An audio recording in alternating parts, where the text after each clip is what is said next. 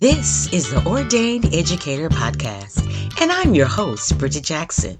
For almost 3 decades, I have lived and loved doing one of the greatest passions on earth, educating. I'm an ordained educator.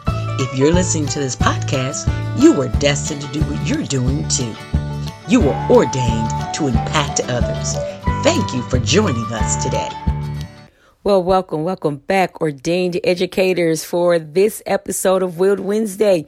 We are so very excited that you are with us. We have a great treat for you today, as always. I want to start off by sharing a story. In a forest town, there were 2 woodcutters named Frank and Josh. They were often at odds over who chopped more wood. One day, they decided to conduct a battle of the wood competition to determine the winner. The rules were very simplistic. The winner would be whoever produced the most wood by the dusk of the moon. Early the next day, at the daybreak of dawn, they began.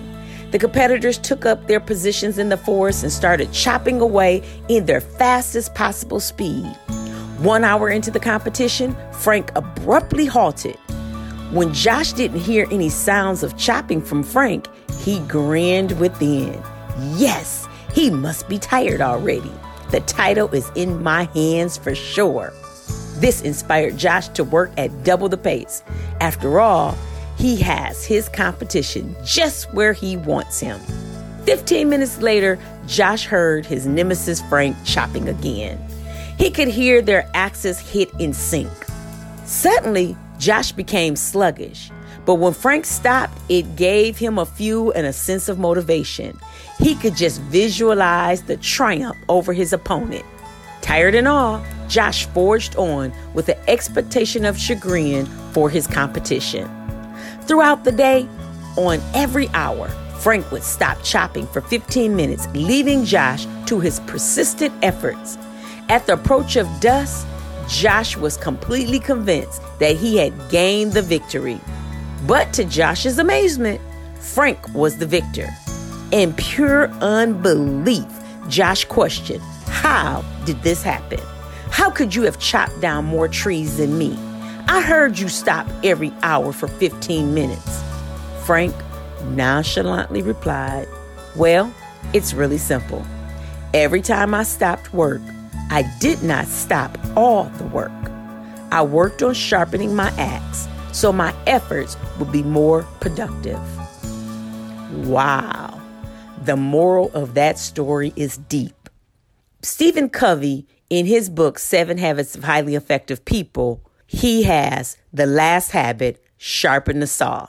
Well, one of Stephen Covey's quotes is, we must never become too busy sawing to take time to sharpen the saw.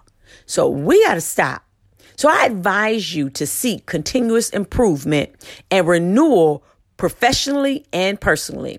So today, in this midweek, stop right now, reflect, and sharpen your saw. Basically, what that means is safeguarding and boosting the greatest asset that you have in your toolbox. YOU. What does that look like? It looks like a balanced system for self-repair and self-rejuvenation. You know, life takes a toll on us, and it's our job to counteract it spiritually, physically, socially, emotionally, and mentally. So some examples of some things that you can do include meditating, praying, resting, exercising, reading, talking to someone, seeking support, doing mindful techniques, and the list goes on and on. You get my point. Expand your soul realm through self-awareness right now. That is so crucial because we are in a new normal. If you want to grow upwardly, you gotta continue to improve. We must look at the time to develop as great as our responsibilities and daily tasks. They're equally important. We hope this blessed you. Please share if it did. Subscribe to the podcast and give us a 5-star review if you really enjoyed this.